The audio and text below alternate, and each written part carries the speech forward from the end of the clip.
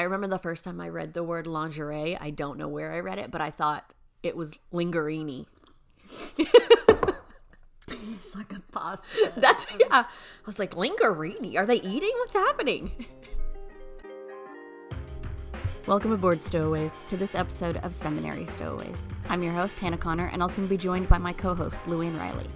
Today, Luann's going to share with us what she's been learning in seminary about Lectio Divina, an approach to scripture that focuses on presence and listening rather than study.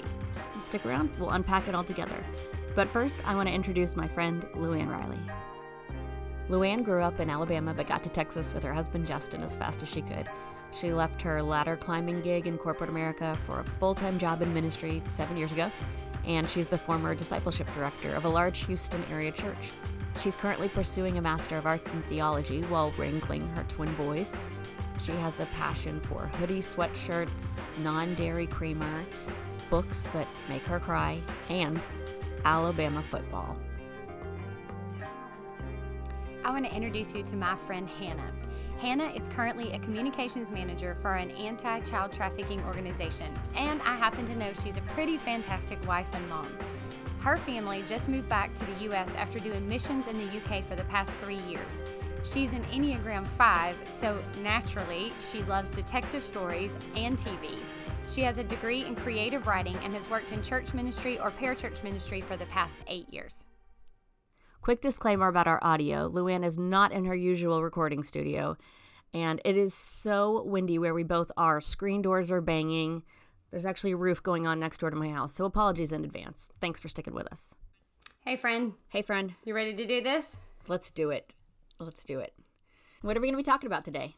So today we are wrapping up our series on spiritual disciplines, and we're going to talk about a form of scripture reading or Bible study called Lectio Divina. Awesome. And what resources are we going to be looking at? So we're back in Ruth Haley Barton's Sacred Rhythm, which we've talked about several times so far. And then also some of the history that we're talking about comes from William Platcher's book titled Calling. You're getting your money's worth from Ruth. I am getting my money's worth from Ruth. You know, this book, I found it to be a really accessible way to study spiritual disciplines. So this is the kind of book that you could read on your own or in a small group and study. On the other hand, Calling by William Platcher, I would not wish upon anyone to have to make their way through that. Huge book, textbook. All right. Lectio Divina. Start us off by telling us, what does that mean? So Lectio Divina, translated, is sacred reading. It's a way of approaching scripture, and it's Latin. Is this like a newer method or what? No, actually, this is considered an ancient form of scripture reading. Dates back really to the 3rd century. How did it begin? So if you look at some church history, we can sort of trace the roots of Lectio Divina. If you'll track with me here, you have Jesus' death and resurrection. Mm-hmm. You have the commissioning of the disciples. Right. You have Pentecost. Mm-hmm. Which is the imparting of the Holy Spirit. Mm-hmm. And that's where really the spread of Christianity begins. Mm-hmm. And so you have the missionary journeys, the planting of churches. And so if you're kind of walking through the book of Acts into church history, that is how Christianity spread throughout. And then something happened. Is that Constantine making Christianity the state religion? That's legalizing right. it? That's right. So up until the 3rd century, until Constantine took over the Roman Empire, Christianity was outlawed. It was against the law. It was associated really with persecution, suffering.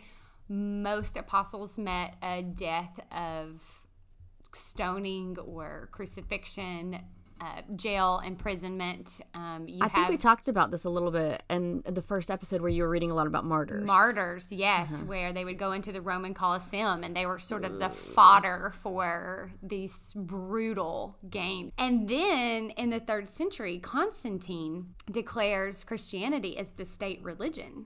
Woohoo! Yes, so it brought the first major change, and that's a pretty big swing. Oh, it's huge. Oh, it's huge. It was a huge turning point in. That's like marijuana is illegal to now we're giving it to kids for lunch in schools. Yeah, pretty much. That would have been really just a huge change in what Christianity was like. And so where before it was a dangerous business associated with persecutions and oppression and suffering and underground and being hidden, now it was endorsed and favored, and it became popular. And what you might think of really is the roots of what we would consider sort of a consumer cultural Christianity, where people said they were Christians because it became popular. And so out of that cultural Christianity came monasticism. Yes, so that is the reaction. The roots of monasticism or monks comes from a reaction to the current state of affairs in Christianity. Christians who hadn't been following Jesus and before Constantine, now finding themselves in this new environment, felt like, no, this is not Christianity. Christianity means you suffer. It means that you sort of unite with Christ in that suffering. And so this can't be what real Christians are. And so there was a reaction to that. And so monasticism was formed by really St. Anthony was sort of the first traceable one of people who just withdrew from society into solitude. They flogged themselves. They starved themselves. They spent hours in solitude. And Anthony, buddy. Yeah. Does not sound very healthy. And so the word monasticism, really, the root of that is mono, and that's alone and in solitude. And now there's a more moderate version of monasticism that you see today, but the early roots were very isolating. Christians don't seem very good at moderation, do they? Yeah, it's like either we're going to be ripped apart by grizzly bears, or we're all going to be like stuffing ourselves, eating, laying down on the floor, or we're going to run away to caves. Yeah. And you see that really through church history, these huge swings and reactions. You have monasticism, and then you have other reactions where you have like the Crusades, and then you have all these, the Protestants and the Catholic split, and then you have all these like what you consider to be fundamentalist, who even in modern day have formed these like sects that are like responding to something that they see in culture that's happening in Christianity. And they're like, no. So we're going to pull away and say, no, this is Christianity. It's nothing new. I'm just glad that you and I have learned the right way, finally. We've got it. So it's got some pretty crazy roots, Lectio Divina. So walk us through what is Lectio Divina. Okay, so Lectio Divina was a form of scripture reading that was really birthed out of solitude, really focuses on a listening part. Lectio Divina is considered the Bible practice of people who would consider themselves to be contemplatives. There's 4 rhythms that come, or movements that come with Lectio Divina when you're engaging the scripture. And those 4 rhythms are Lectio, Meditatio, Oratio, Contemplatio. Okay, so 4 How's stages. That for some Alabama Latin? Well done. We don't have to divulge the fact that we have recorded this segment about 12 times. You got it, though.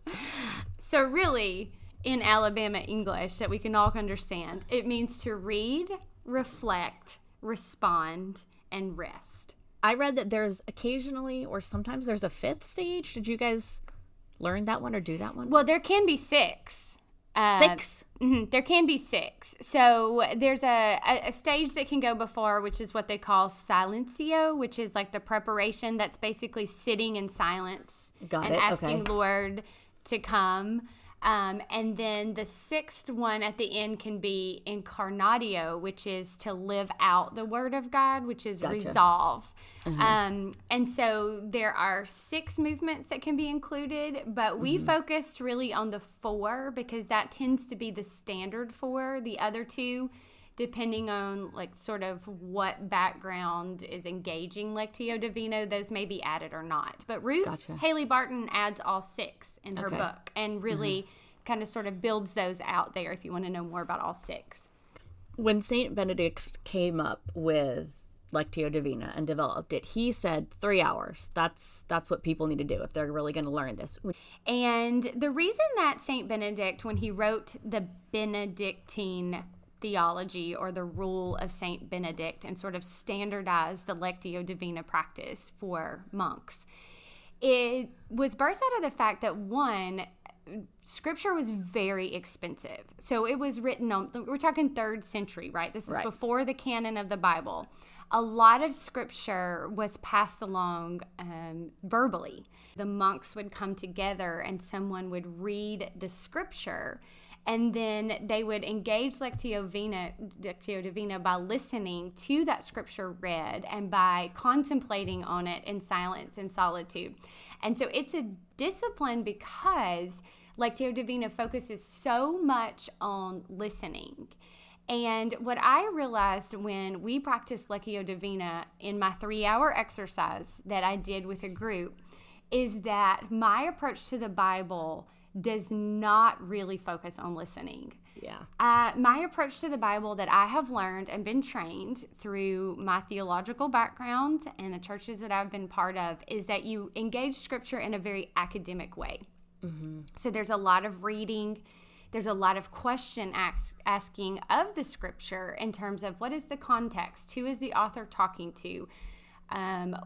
Sort of this sort of informational dive into Scripture. And then getting right very quickly to an application point. Mm-hmm. And so what a departure is for Lectio Divina is it's not an approach to Scripture for an academic or informational purpose. It is an approach to Scripture to listen for God to speak to you through Scripture. It's a relational approach, and that's kind of how Ruth Haley Barton describes the difference that she found in practicing Lectio Divina. Kind of presence focused also. It's very presence focused. You didn't just learn about the history, you actually had to do it.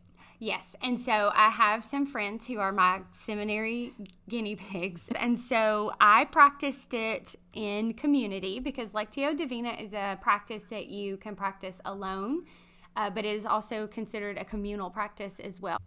And so the approach to Lectio Divina in the 3-hour Scripture in community was to lead the group through this practice, and through each rhythm, sit in silence, listening for the Lord and what He's saying.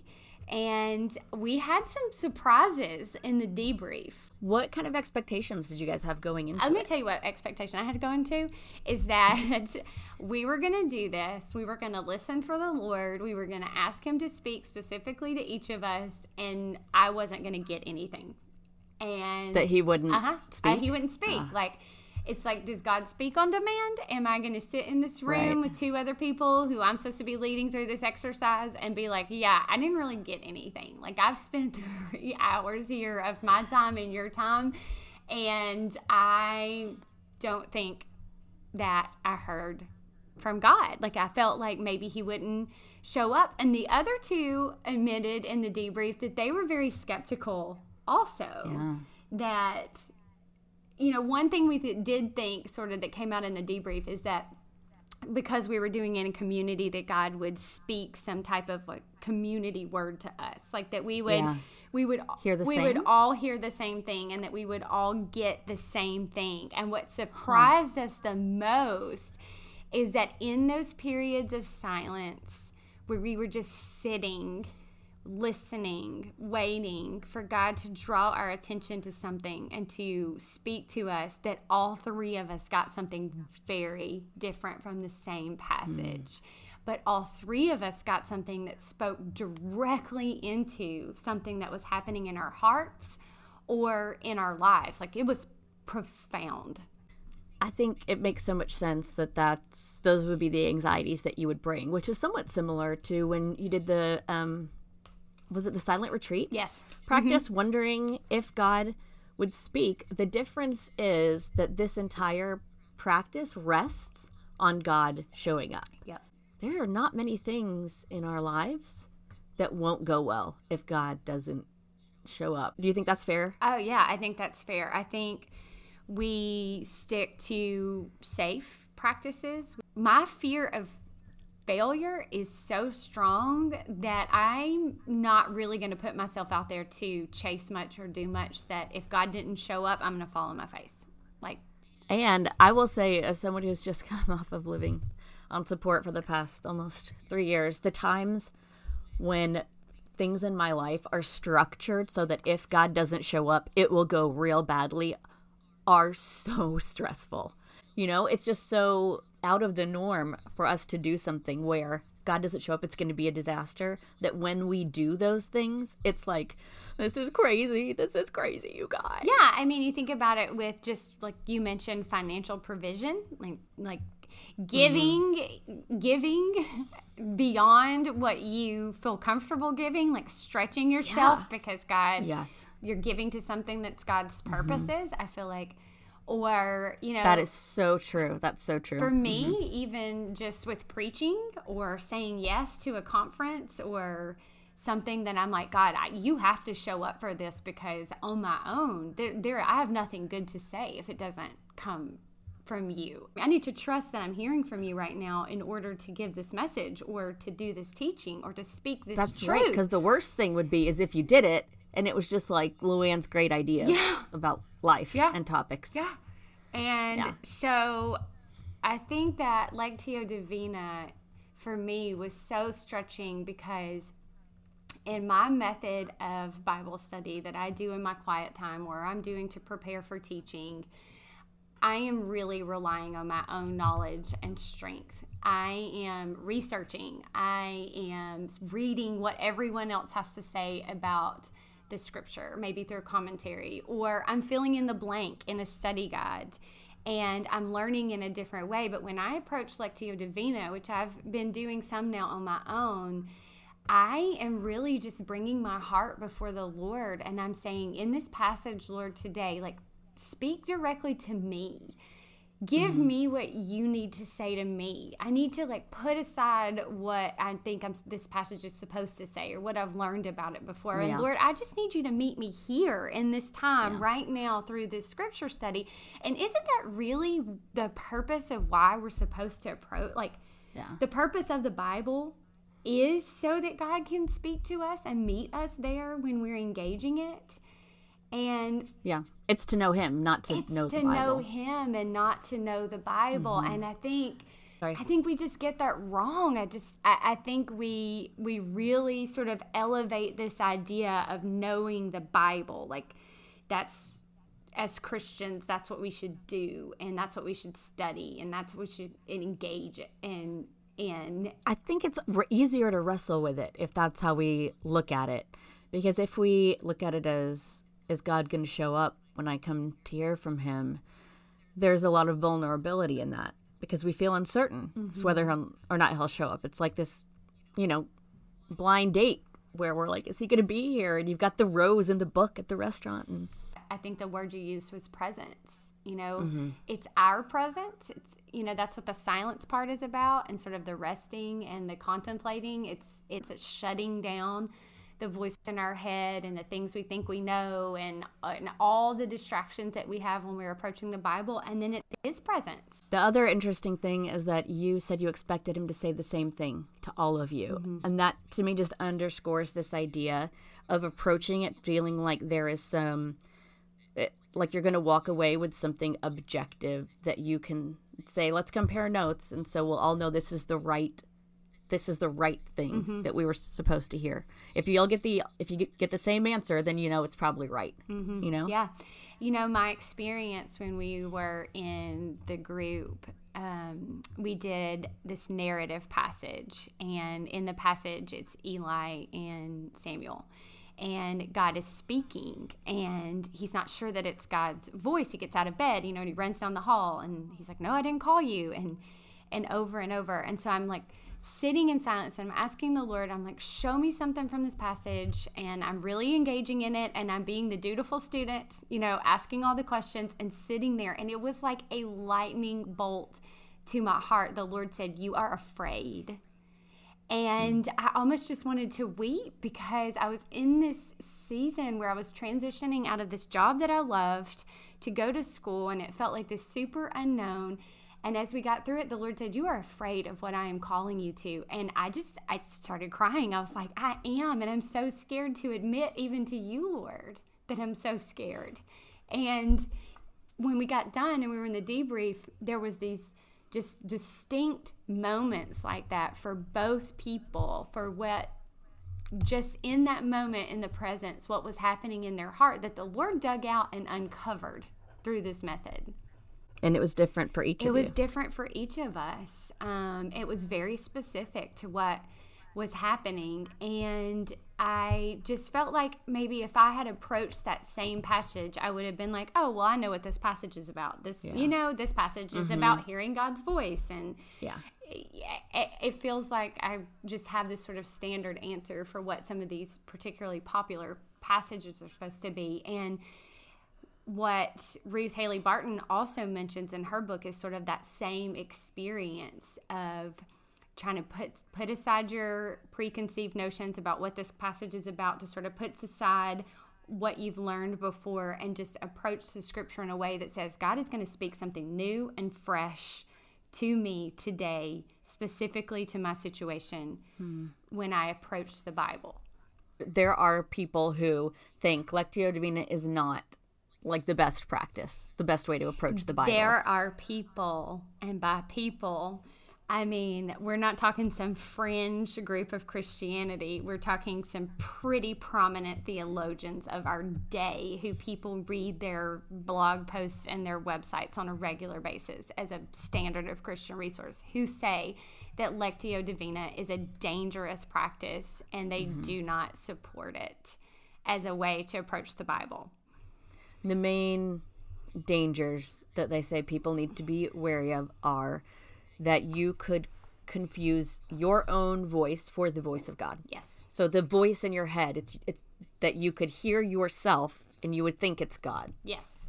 It's all in the listening piece, and maybe that's why I haven't been taught listening as part of my practice, because theologically maybe listening is not sort of foundational to the way I've been taught to approach the Bible, but the listening is, sort of this idea that you might mix up sort of your own thoughts or wants and confuse those with the Holy Spirit, but also that it may open the door for, Satan.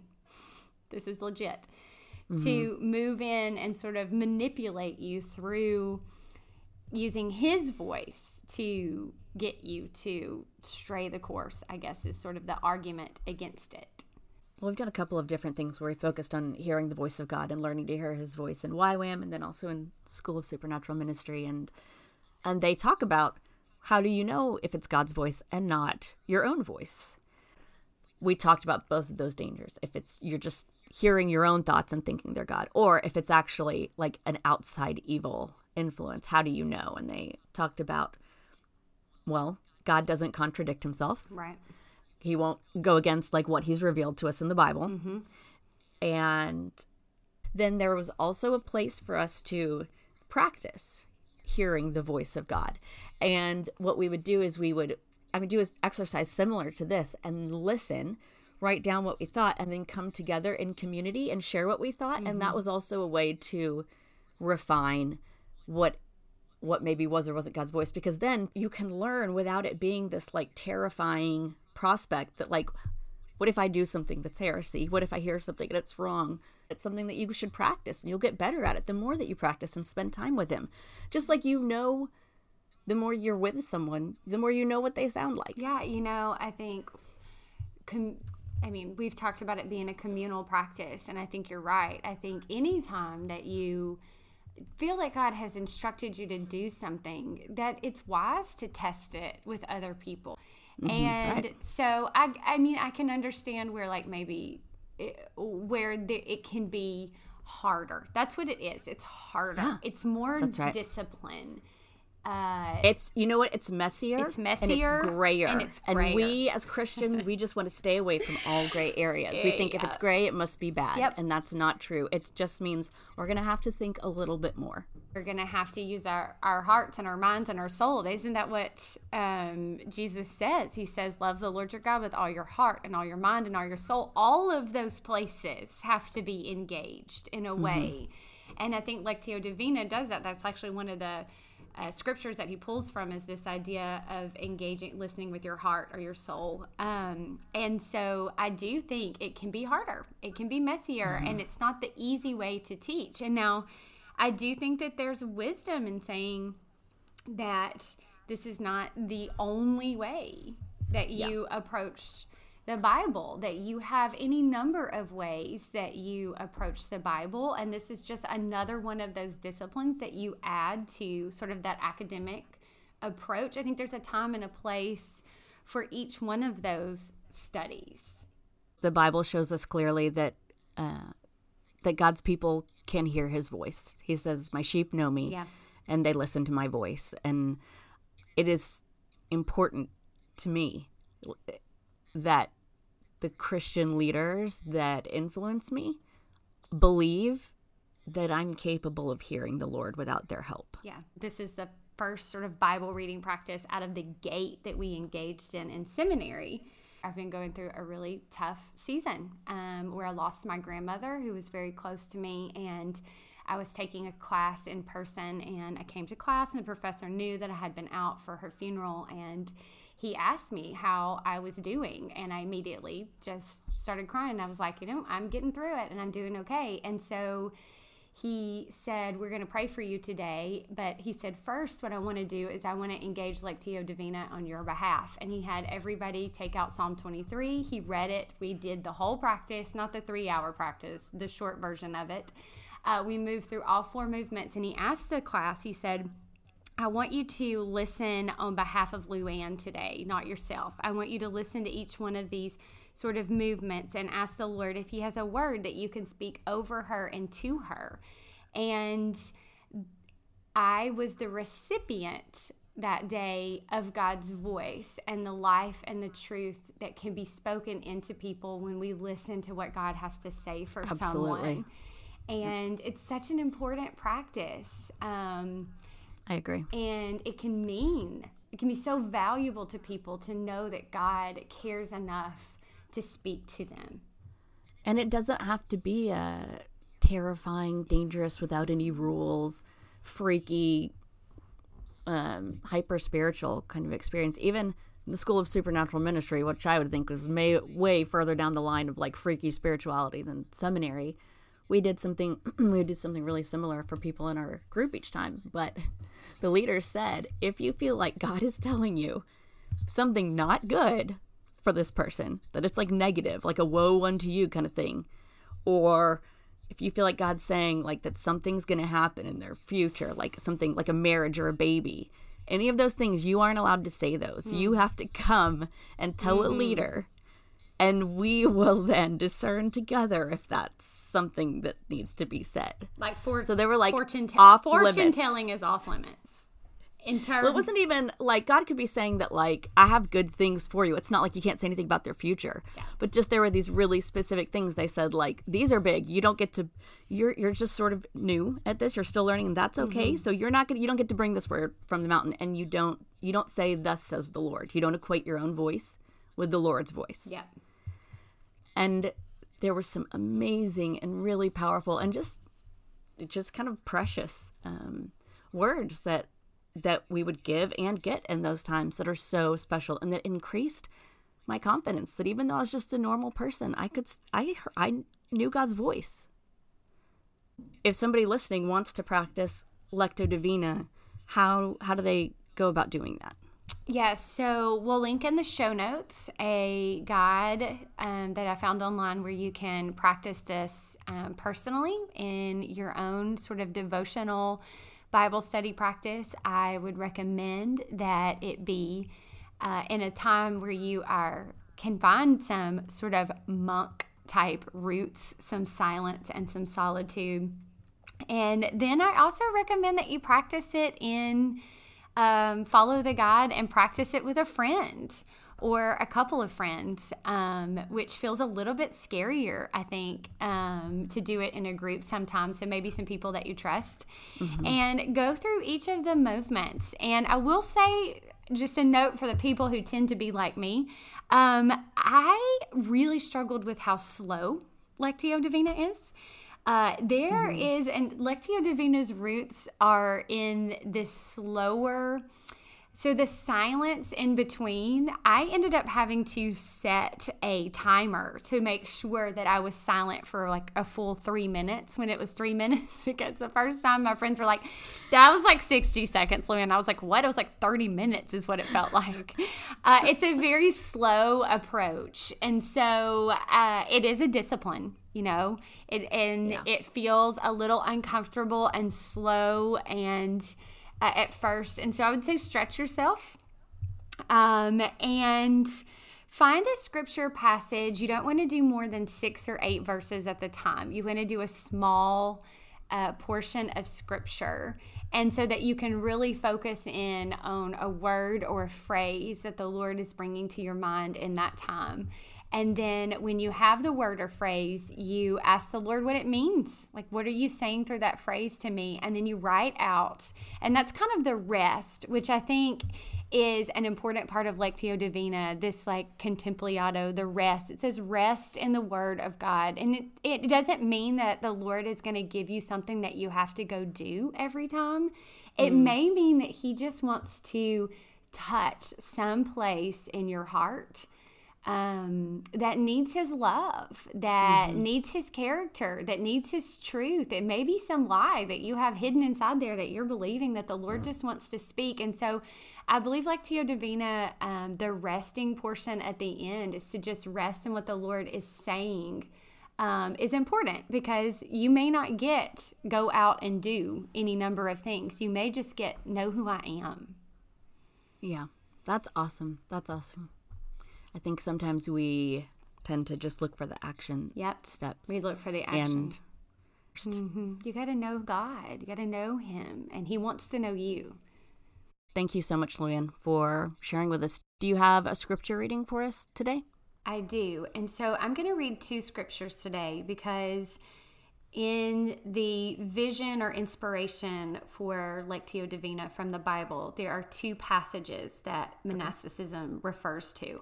The first one is from Romans 10, 8 through 10, and it says, "But what does it say? The word is near you, in your mouth and in your heart. That is the word of faith that we proclaim. Because if you confess with your mouth that Jesus is Lord and believe in your heart that God raised him from the dead, you will be saved. For with the heart one believes and is justified, and with the mouth one confesses and is saved." And the other one that it draws from is Hebrews 4, verse 12. "For the word of God is living and active and sharper than any two-edged sword, and piercing even to the dividing of soul and spirit, of both joints and marrow, and quick to discern the thoughts and the intents of the heart." That's it for today. And that wraps up our focus on spiritual disciplines. We didn't cover all of them, but we hit the ones where Luann had some major wake-up moments, or where she learned something that really surprised her. And just to give you a peek at our map here, we're following along on Luann's seminary journey, so the topics are going to be dictated by which classes she's taking. We're changing course and sailing now towards the choppy waters surrounding Luann's next class on practices of worship. Stowaways, we found ourselves disagreeing with a lot of what Luann was learning. Both of us, I might add, not just me. Maybe disagreeing is too harsh. Let's just say we had so many questions. We've got some great stuff coming up on the pod these next few months, and we've got our first guests. There were too many questions that we could not answer ourselves, so we decided to bring some quality people in. I can't wait to get into it. Also, if you want a recap of what we learned about spiritual practices, you can find that in our highlights on Instagram. We'd love to know what you thought about this first voyage. Did you learn anything? Did you try any of the practices we talked about? Did we forget to address any burning questions? Too jokey? Too boring? Reach out and let us know. Till next time, friends. Thanks for listening.